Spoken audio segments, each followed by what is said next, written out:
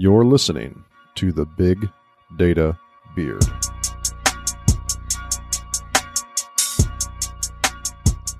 Welcome to the Big Data Beard podcast, where we explore exciting trends, technology evolutions, and the talented people making big data a big deal. My name's Thomas Henson, and I'm your host for today's show. I'd like to introduce you to your other guest and host, Brett Roberts. How are you doing today? Hey, doing great. Glad to be here today. And I've got Corey Mitten across from me, and he is one of our guests today, but he's also one of the hosts. Corey, how are you doing today? I am awesome. Well, awesome. That's great. Let's get started with the show. This is our first episode, and so we're all really excited to be here. And so today what we're going to do is we're going to walk through some news topics, and then we're going to get on with our interview, and we're going to interview Corey Mitten today. So the first topic that I have today is from TechCrunch. It's called the facial recognition at movies. So basically what it is the article talks about how they're starting to use sensors and artificial intelligence to look at facial recognition to watch people while they're watching movies. Corey, how do you feel about being watched while you're watching a movie? Well, I basically operate under the pretense that there's nobody safe from being watched at this point. And it's interesting because the whole computer vision topic in space is super popular right now. So I had a chance to attend a couple of the big data conferences over in Europe over the last few months.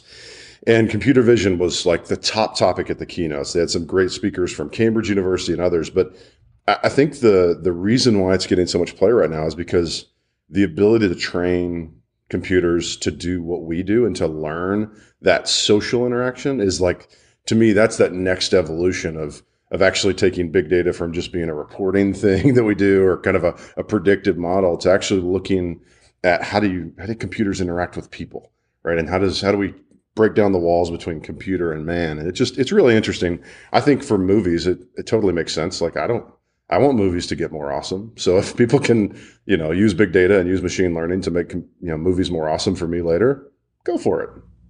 Yeah, but, I'll take a contrary stance. So where does privacy come in? It seems a little invasive for movies. You're doing every 100 movies is 16 million data sources and everything like that.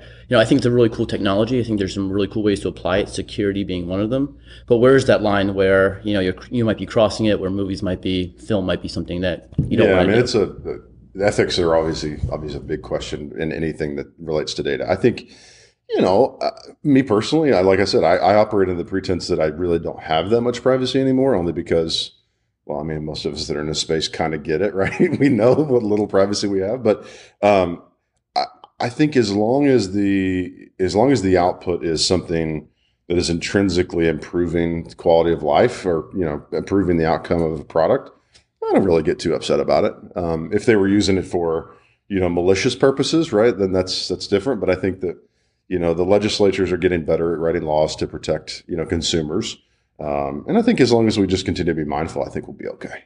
I'm not too worried about Big Brother yet. Yeah, I'll say the ethical implications there.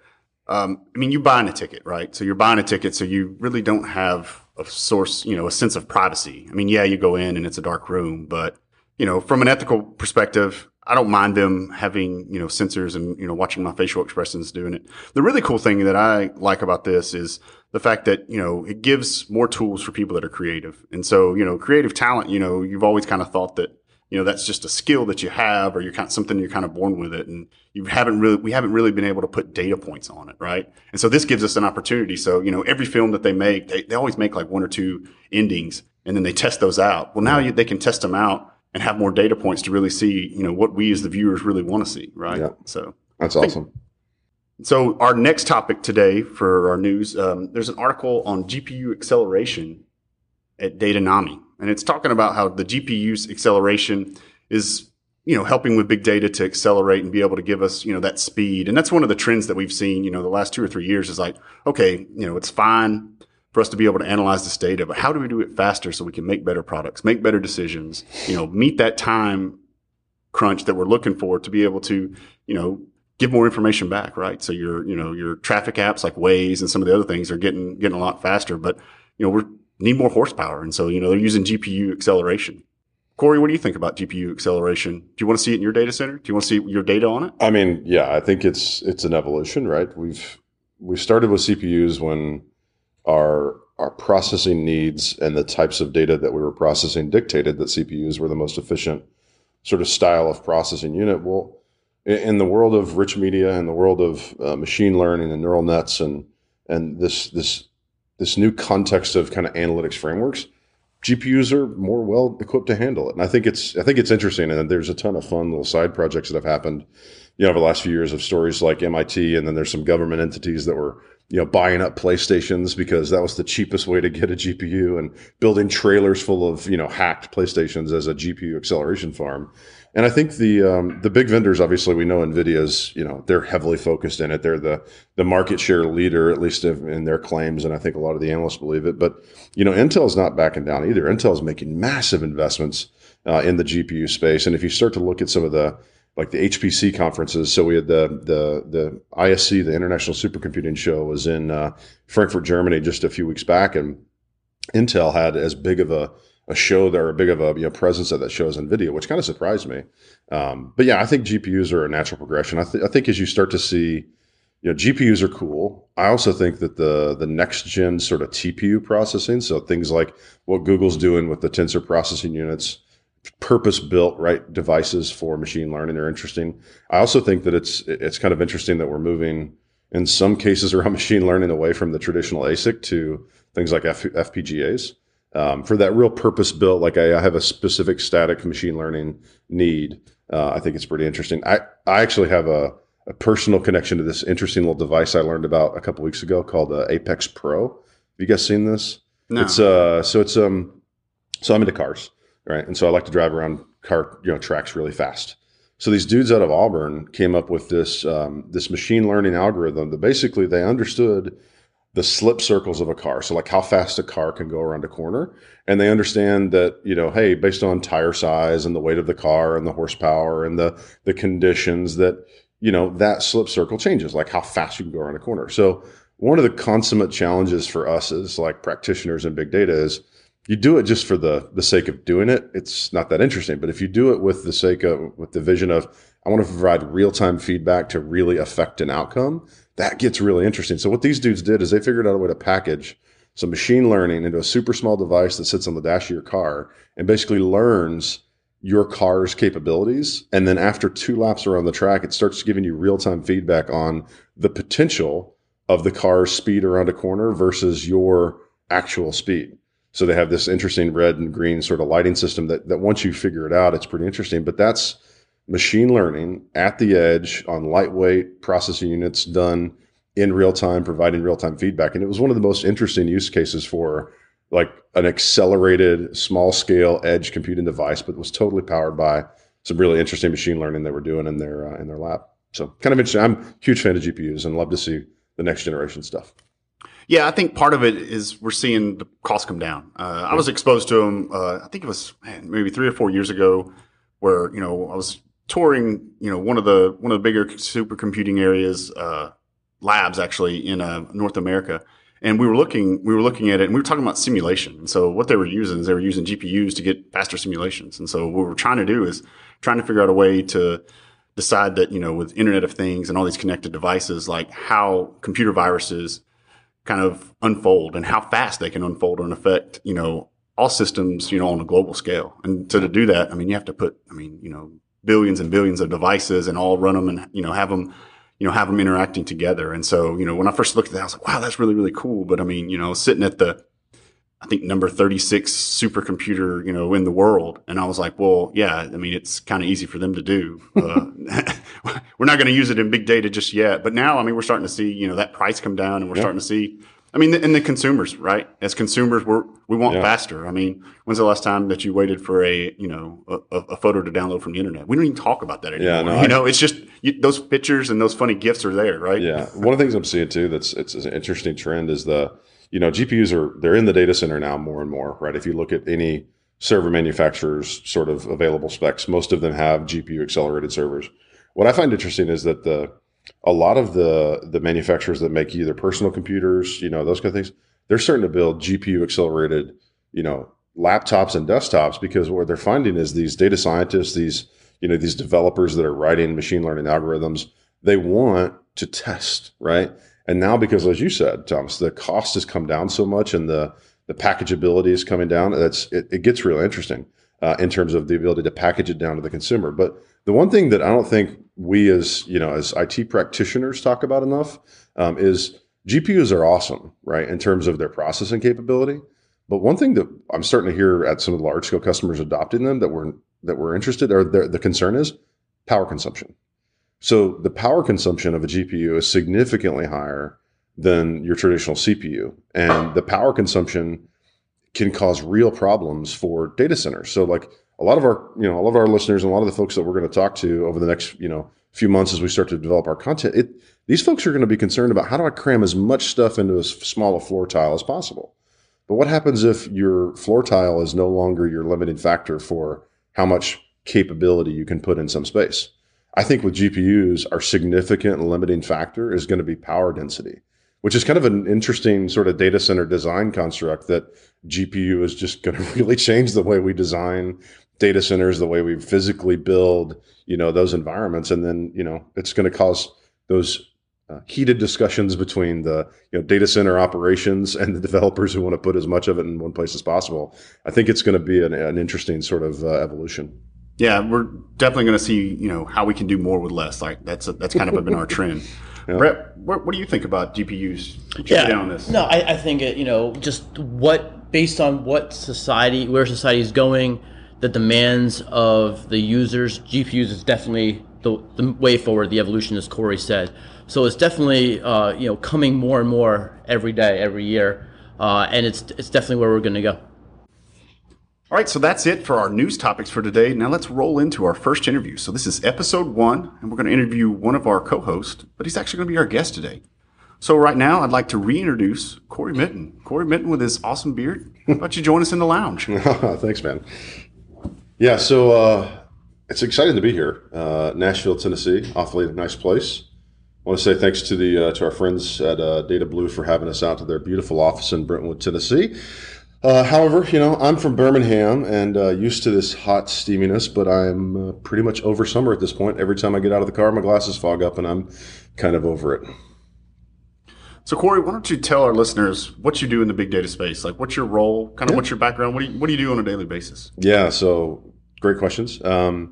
So my job title is I am the global go-to-market leader for data analytics at Dell EMC. That's a kind of a mouthful. Basically, it means that as Dell EMC as a company builds broad solutions that incorporate products from across our portfolio. And as you know, Dell and EMC came together in the last year to create the largest portfolio in enterprise IT providers. Well, we are building these things we refer to as ready solutions. And ready solutions are really where we package, again, that best of breed portfolio from compute, network, and storage. And we put those together in a logical fashion to meet some specific workload need. And the workload that I'm responsible for in terms of our go-to-market is data analytics. So I interface a lot with our field sales teams and our field engineering teams and our customers to talk about what do they desire from an infrastructure provider as it relates to big data. And I take a lot of that feedback back to our engineering and our product teams to make sure that we're evolving those data analytics offerings and products to meet those needs. And when we do have a specific offering for, say, Cloudera or Hortonworks or Splunk, then it's my responsibility to help take those great engineered and validated solutions out to the market and help explain what they are. So they let me be the one to get on stage from time to time at some of the big conferences we sponsor, and I get an opportunity to train a bunch of our field teams on how to best use the outputs of this really cool engineering group called Ready Solutions. That sounds great. I want to dig into that a little bit more, but first I've got to ask a question. I think you get this question all the time, but so what's the deal with the big data beards? Yeah. So beards are, they're really in vogue right now. I get it. Maybe passe, who knows? I think I had a beard before they were cool, I hope at least. Maybe I was on trend, I don't know. But anyway, so I have a beard, obviously, and I am into big data. And one thing you also will find out about me is I'm not all that creative. So I was looking for a domain and a name for a blog that I was trying to launch about 3 or 4 years ago, and looked on GoDaddy.com and found that Big Data Beard was not taken. So I took it. And subsequently, I figured out that it was actually a pretty nice insurance policy that if my wife wanted to try to talk me into shaving, which she hasn't. It's lovely. But if she did, then I now have the plausible excuse that, well, honey, this is part of who I am in my professional life. So I really can't be shaving this face forest. So yeah, that's what it's all about, man. I like having a beard, and I like having an excuse to continue to have one. Awesome. I was kind of wondering because, I've had a beard probably since I was in high school, off and on, and kind of going back and forth. And, I've only been in big data for about 4 years, but I mean, like, the beard has really helped me. Yeah. Well, it's one of those credibility things. We actually have some, so the Big Data Beard, for those that don't know, it started out as a podcast, or excuse me, a blog for me. And then what I realized was there was a number of smart engineers from, across Dell EMC that were doing interesting work in the analytics and big data space. And one of the things about engineers is that if you find that strange engineer who happens to be also sort of creative and articulate and can write and can produce that stuff, sometimes it's not as easy to get, a following for yourself, right? So if you're an individual and you're trying to write a blog and trying to get folks to, check it out and read it and see if your content's good or not, it's tough. So about a year into kind of running the Big Data Beard thing, I decided that, hey, I want to open this up and make it kind of a mashup site of invite other people to contribute, to the blog. And over the last 2.5, 3 years, really, it's become it's a place where a bunch of different folks are contributing content. It's not one person. And no, it's not a requirement that you have a beard. We do have, excuse me, a handful of members who are beardless, which is okay. We don't judge. We encourage. We don't judge. So we've now started the next evolution, which is this, right? We want to continue to engage folks in meaningful ways, provide more content. And the goal is, a lot of us work at Dell EMC, but we aim to be really open, honest community members in this space and to provide some insights. And so I think it's going to be a fun platform. It's been good so far. We're continuing to have a lot of good interaction there, and our visits are up, and we look forward to having more. So just to summarize, I mean, beard not a requirement, but highly encouraged. Indeed. One of the things that I want to kind of dig into a little bit, so, you and I have known each other for, a couple of years. Mm-hmm. And one of the first things that I, remember talking to you about was Splunk. And so when I first came in, even before I started really looking at Splunk, I've been in data analytics and been in Hadoop, but I hadn't really looked much at Splunk. So can you talk a little bit about Splunk for some of our listeners that, maybe you've done, in the Hadoop ecosystem, in the Hadoop space, and tell us, kind of where that crossover is with Splunk and why Splunk's so interesting for data analytics? Yeah. So Splunk's an interesting commercial software company. It surprises a lot of people when they start to look at Splunk just at a company level before we get into the tech. So at a company level, I didn't realize how big they were and how fast they were growing. So, I attended my first Splunk user conference 4 years ago, and at the time they were around a $350-400 million company, and this year they're over $1 billion in revenue. So you take a look at the companies that are competing in this big data space in the commercial side. They're enormous, right? So that's the company side. It surprised me. And when you get to $1 billion, that means you have a lot of resources, a lot of support and engineering and sales. So that's kind of interesting. But the real reason, the main reason why I started getting into Splunk was based on my customer demand. So interacting with our customers in the field, I started finding out that more and more customers were adopting Splunk for some pretty specific use cases. And it wasn't as much of I'm coming up with a cool differentiated development idea where I'm going to really change our business model or create a new revenue stream. Splunk really is pretty focused on attacking the machine generated data part of analytics. So there's a ton of data being created by every connected device that we are producing, right? If you're in the data center, every single thing that plugs into power is creating a log of some sort. And that log is generally textual, text data that can be challenging for traditional database analytics to handle. Now, there's plenty of log aggregation tools, but I think what Splunk started to do and why their market penetration, why people are adopting so high, is that they make it super simple to get data into Splunk. And then they have some really well-defined use cases that they've built out-of-the-box applications that don't take a ton of development time, and that IT practitioners can start to do what is ostensibly big data, right? High velocity, high volume, high variety data, but without a lot of that development effort, right? They can pay a premium for a software application that out of the box does some interesting stuff. So I think Splunk has been their adoption is going up because of those defined use cases. And the use cases we see most commonly are things like IT operations analytics and frankly, enterprise security. So if you think about all the threats going on and the fact that all of this is network connected, all these devices at the endpoints, but also in the network, they're all creating logs. And if we can do a better job of finding those threats and stopping them, then we have a chance to protect companies from the liability of things like breaches and data loss and even things like this latest WannaCry attack. Yeah, that's awesome. And do you have any cool use cases or favorite stories about what customers are doing with Splunk? Yeah, I'm a big fan of obviously anytime we can take IT projects or things in the analytics space and we can actually affect what I think is human progress, right? Really impactful things that are making people's lives better. I like it. So there's an interesting company that's a partner of Splunk's.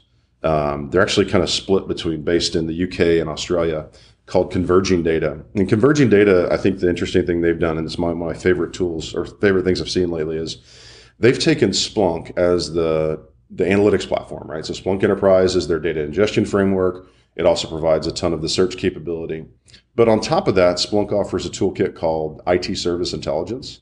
And IT Service Intelligence really is an out-of-the-box capability to use some machine learning algorithms and some interesting interfaces where you can actually take real-time analytics and build those on top of visuals that are logical. So if you think about any data center manager, they've got a picture of their data center floor, and it's on the wall somewhere on some giant Visio that's a 30 by 30 print. We've all seen those in data center offices, right? Well, imagine being able to do that in real time, having a picture like that Visio, that instead of just being a static drawing, it was actually overlaid with real-time metrics of what was going on in your data center and going on in the applications that data center stuff is running. Well, Converging Data took that and applied it specifically to healthcare. So what they're trying to do is basically take the flow of humans through a hospital and improve the time from triage to treatment for hospital systems so that we can improve the quality of care. And they're using Splunk at all the different places where you imagine you're checking in at the desk for triage to the point of the doctors entering notes, right? All these things get timestamped and we can start to measure. And if we start to see bottlenecks in different places, in real time, we can start to make decisions about staffing choices, about, investments in resources in those areas. And so they've got a number of really interesting use cases where they've helped hospitals take, that time from triage to treatment down in double-digit percentages. That's helping people potentially save lives. And I think, I always have a hard time. We joke we're not saving lives here in IT, but we candidly, our stuff can. And that to me is one of the most exciting areas where we use, IT and analytics to save lives. Yeah, I think the human progress stories are always the best and the ones that hit close to home. Those are always the fun ones to hear and talk about more. Yeah. So, I remember talking to you, and I think you had told me that, look at Splunk, kind of look at it. It's like the easy button for data analytics. And so one of the things that, when I started looking at it, I was like, man, this stuff's really awesome. And, as a developer, I was kind of like, wow, this could have saved me a lot of time and maybe some projects that, I got me into the data analytics space. I probably wouldn't have been as involved just because of the fact that, with Splunk, you come in, you bring your data in, but you can start visualizing it fast. And that's, that's a key component that we see on the Hadoop side. And we've, the ecosystem's kind of pushed and we're starting to have more of those analytic tools. But day one, within the first hour of setting up Splunk, you walk through and you can start, having your charts and pulling some of your data. So yeah, it's a really, really cool tool, really, really awesome software to continue to watch. Yeah. I think it's one of those that, as we as practitioners start to look at this and say, what's the fastest path to me solving a problem? Some of the problems that will be presented in our analytics context will be problems that are well-defined that other people are doing that are more what I'll call commodity use cases, like security, like IT ops. I think those are great opportunities to leverage packaged commercial platforms like Splunk, and there's others out there. Splunk's not the other, but I think it's a great opportunity when you look at why would I use a commercial product versus an open source or something like that I'm going to develop. I think it's really about use case, right? So Splunk, great in those defined commodity use cases, but I don't think it changes the world around Hadoop and the big data sort of ecosystem of tools that you absolutely have to have that ability to do some additional development because there are those snowflake use cases, right? Computer vision is one that's interesting. I think computer vision is one of those that you're not going to ever see Splunk do that because Splunk isn't designed to deal with that rich, video content. It's designed for text data.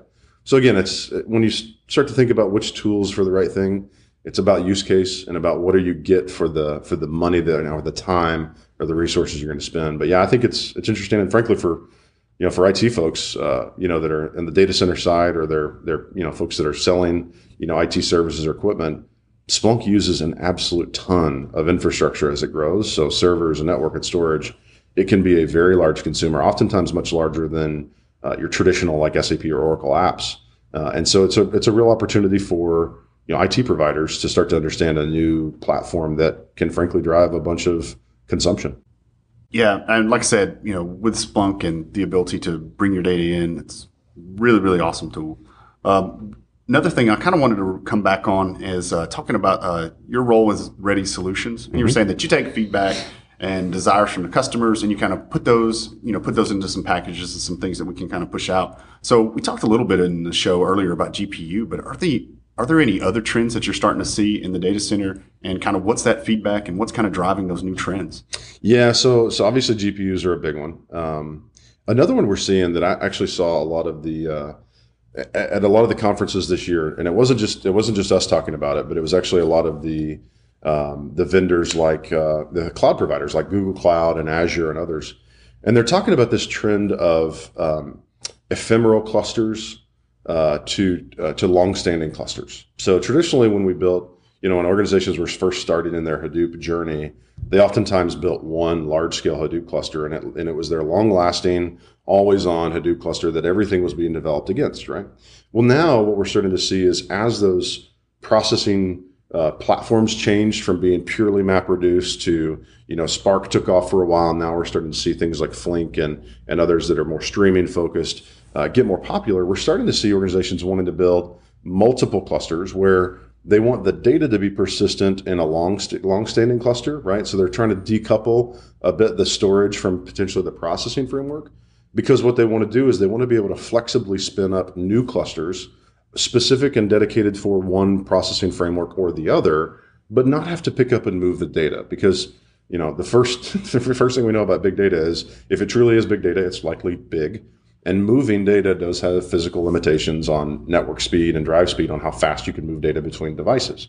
So the fewer times we can move the data to meet a new processing need, the better. So one of the things we're starting to see is that concept of having long-standing, storage-centric clusters to ephemeral processing clusters is very popular. And one of the things you need to do that is that decoupling of compute from storage potentially.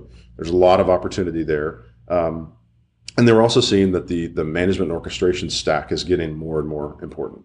So if I'm going to have ephemeral clusters spun up in a short time that are going to go alongside long-standing clusters, things like natively with traditional apps, virtualization seemed really interesting. But we're also seeing containerization being really popular, and a lot of the containerization tools and orchestration tools, whether you're into Docker, Kubernetes, Mesos, whatever, they're getting popular in the big data space, because now I have this concept of I can keep the data for a long time. I can have it stored in this storage or this more traditional Hadoop cluster. And then if I want to spin up a small one quickly, it doesn't take the physical time to go build a physical cluster. So we're seeing companies like Blue Data is getting pretty interesting. They offer a containerization service and an MNO stack that makes it super simple for companies to spin up as a service clusters, and provide a portal for business users to say, hey, I want to spin up a Flink cluster. I want to spin up a 20 node Splunk indexer environment real quickly, and it does it in a really interesting and simple fashion. So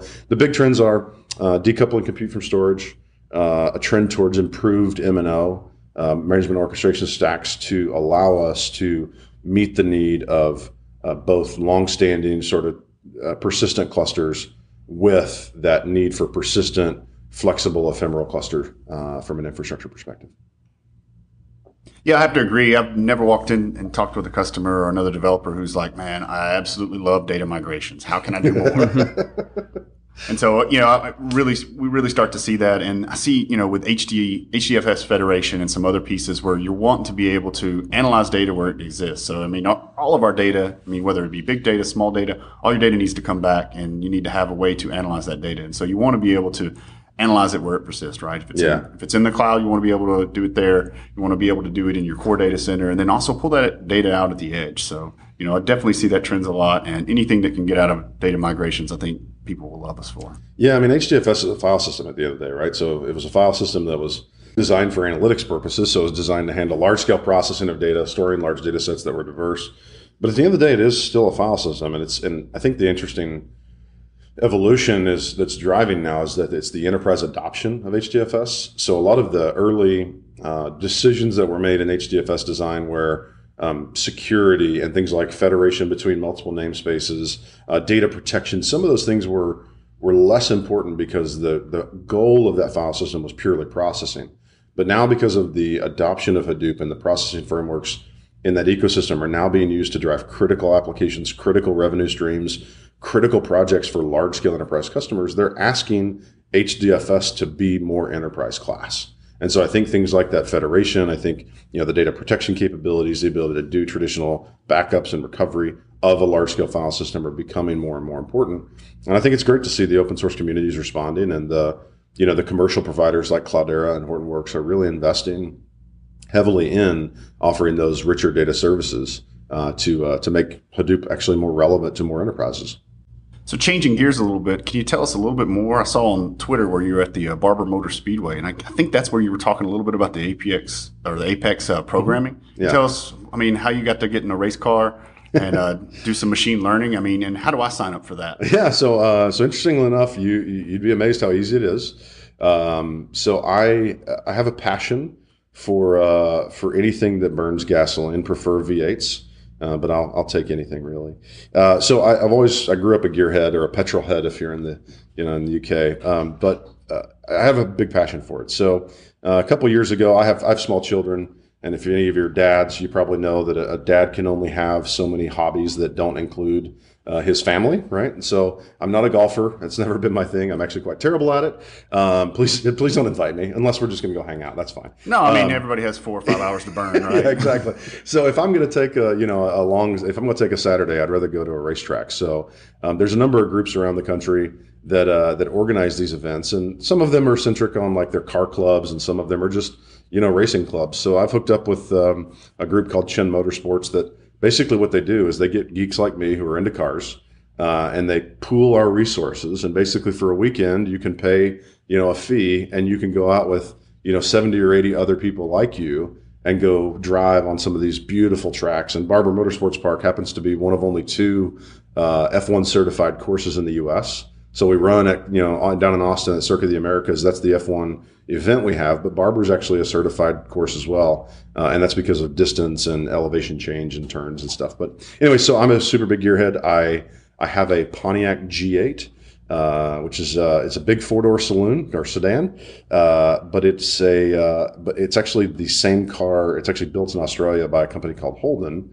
And in Australia, they have these cars called Australian V8 supercars, and that's like their racing series.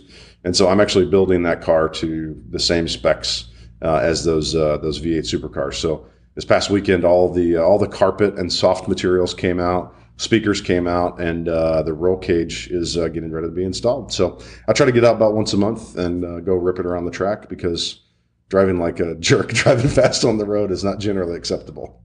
Let's be honest. How fast did you actually go?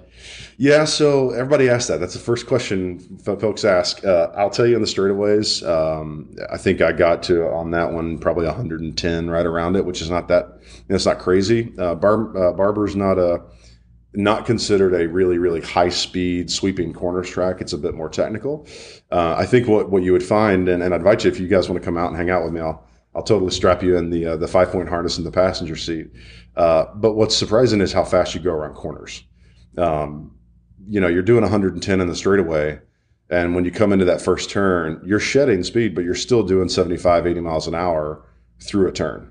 And I think that's what puts people over the edge. It's not a drag race. It's not a long straightaway. It's the fact that you're going through turns at an incredibly high rate of speed, actually so fast and so hard that my car, after the time at the track, you see all these big black marks on it. And it's actually where rubber is literally being ripped off of the tires of the cars in front of me. And it looks like they're going on a gravel road, like rocks are coming up. No, it's literally rubber being melted off these tires and thrown at the car behind them. So it's pretty fun. So yeah, come out and ride with me sometime. No, it sounds great. I'll bring my 4-cylinder Honda Accord and hope that you don't run me off the road. Hey man, Miatas run out there too. Well, Corey, thanks for coming on the show. Welcome to the Big Data Podcast. Thank you. You will be, a host, and you're one of our guests too, and our first guest. Excellent. So one of the things that we like to do when we're ending the show is we want to do a rapid fire question. And so these questions are meant just to be, first thing that comes to your head. Okay. Let's kind of run through them. So the first one is probably one of my favorite questions that I ask a lot of people is, what year do you think Skynet will go online? So all this AI and all these things, when are the machines going to turn against us? So I think Skynet's probably already online. I think the machines turning against us is probably a good 30 to 40 years out. I think Skynet, it's learning right now. We're in the model training session at this point. We haven't turned to putting the learning back out at the edge yet, but I have a feeling it's already here. It's Awesome. in test dev. So thanks for listening, Skynet. Our next question, rapid fire here. If you bought me a book, what would it be? Well, one of the most interesting books I've read recently is The Innovators by Walter Isaacson. Really interesting story about the way that computers and the internet have really fostered the next industrial revolution. And Walter Isaacson, if you don't know, is one of the premier biographers of our time. And he did an amazing job with The Innovators, and it really covers from Turing to Gates and Jobs to a bunch in between on what happened in the kind of the wartime computer development. So, really interesting book. I think it's great for anybody in tech. It's an absolute must read. What genre of music are you rocking right now? Man, I'm an Americana guy through and through, so I'm a huge fan of the Avett Brothers and a bunch of bands like that. But I have a tendency to I'm trying to be on trend with the cool developers I go hang out with, and I've been to a handful of these development and design labs lately, and it seems like during the day everybody's got their headphones on and I don't know what they're listening to. But if you stick around till like after 5, all these places have pretty good sound systems, and it seems like most of them are into like trap music, so that deep beats, that Atlanta kind of rap. It's for some reason it's brilliant for when I'm trying to be creative. What is your favorite piece of useless tech? I think smartwatches are utterly useless. So I was an early adopter of the Pebble, and it was neat, but it just kind of annoyed me. And I have fought the urge, although I'm a big fan of the iOS devices. I've fought the urge to buy the Apple Watch only because I've kind of conducted interviews with people, and most of them are like, it's kind of a toy. So I think that's generally, they're useless. Yeah, but you look cool doing it. So what's your biggest money pit right now? My car. The race car is it is a money pit. It is not. I think golfing would probably be cheaper, but it's really fun. And the best part is my kids love it. So even though it's been turned into a pretty much a full-time track car, it is street legal, and I still have 2 car seats in the back. And my kids are 5 and 3, and they always ask if they can ride in Daddy's fast car, and I get a lot of woohoos whenever I go around a corner a little faster than they would in their mama's Expedition. What show are you binging on right now? Man, I'm catching up on Silicon Valley. So obviously a hilarious show if you're into this space. I didn't watch it for the first couple of seasons that it was out. I just, for whatever reason, it wasn't on my radar. And then about 6-9 months ago, I sort of got into it and watched the first season, took a break, and then over the last 2-3 weeks, I've been binging, trying to get caught up. So here at the Big Data Beard Podcast Show, we all have beards, or we all like beards. It's not a requirement. Yep. But we want to know who your beard idol. Is it yourself? No, that would be pretty vain. No, which I have been called that before. I apologize. No, my beard idol would be a guy named Jimmy Nichols. He's an Australian bloke, and I think his Instagram tag or handle is the $1 Million Beard, and he's kind of a cool story. So he has this absolutely brilliant beard. Which is one. But the reason he grew it was he had a good friend that was a surfer in Australia, a professional surfer, that died from melanoma. And so he started this trend they call beard season. And basically the thing is that they grow beards, and he encourages other people to grow beards. And when people ask them about their beard, they say, why are you growing a beard? And it's like, well, I'm growing a beard so I can have this conversation with you. Go get your skin checked. I had this person, it was a friend, died from melanoma. It could have been caught because it was the kind of melanoma that if he caught it early, they could have taken it off, but it killed him because he didn't go get his skin check. So I think anything that, again, I like tech if it powers human progress, but I also like beards when they power human progress. And that's probably my favorite human progress beard story, is the dude's literally out there trying to create a movement where when you have a beard and you talk about it, you try to encourage folks to go get themselves checked out from a skin perspective. And I actually had my sister just recently had some pretty serious skin cancer removed from her head. And I'd like to claim that it was because I tried to encourage her to it, and I feel bad that it wasn't, but I'm certainly going to be doing that more in the future. And then our listeners want to connect with you, want to see where you're going. Yeah. You going anywhere interesting here in the next few weeks? Yeah, I've had the opportunity to spend quite a bit of time in Europe this year, and I'm actually going back in just a few weeks to a new country. So I've actually never been to Austria. So we're having there's a big internal training session going on for all the engineers from Dell EMC in Europe and across Middle East and Africa. They're going to be convening in Vienna. And so I'll get to spend a few days in Vienna. So I'm pretty excited about that. And then outside of that, I think the next cool place we're going is potentially a combo trip of Hawaii and Australia. Well, awesome. Maybe I can catch up with you in Hawaii or Australia, time permitting, or some of our listeners can find you there. Excellent. So that's all we have today for the Big Data Beard podcast. I want to remind everyone to find us on social media. So find us on Twitter. You can find us at bigdatabeard.com. You can go to the show notes, find out some of the recommendations that we answered in the rapid fire and some of the other useful tips and tricks that we've talked about in this podcast. Make sure that you subscribe to us. So subscribe to us so you never miss an episode. And then also go back and like us. Tell us your feedback. And as you like and as you comment on our Big Data Beard podcast, we'll actually read those on the air for you. So thanks again, and I'll see you guys next time on the Big Data Beard podcast.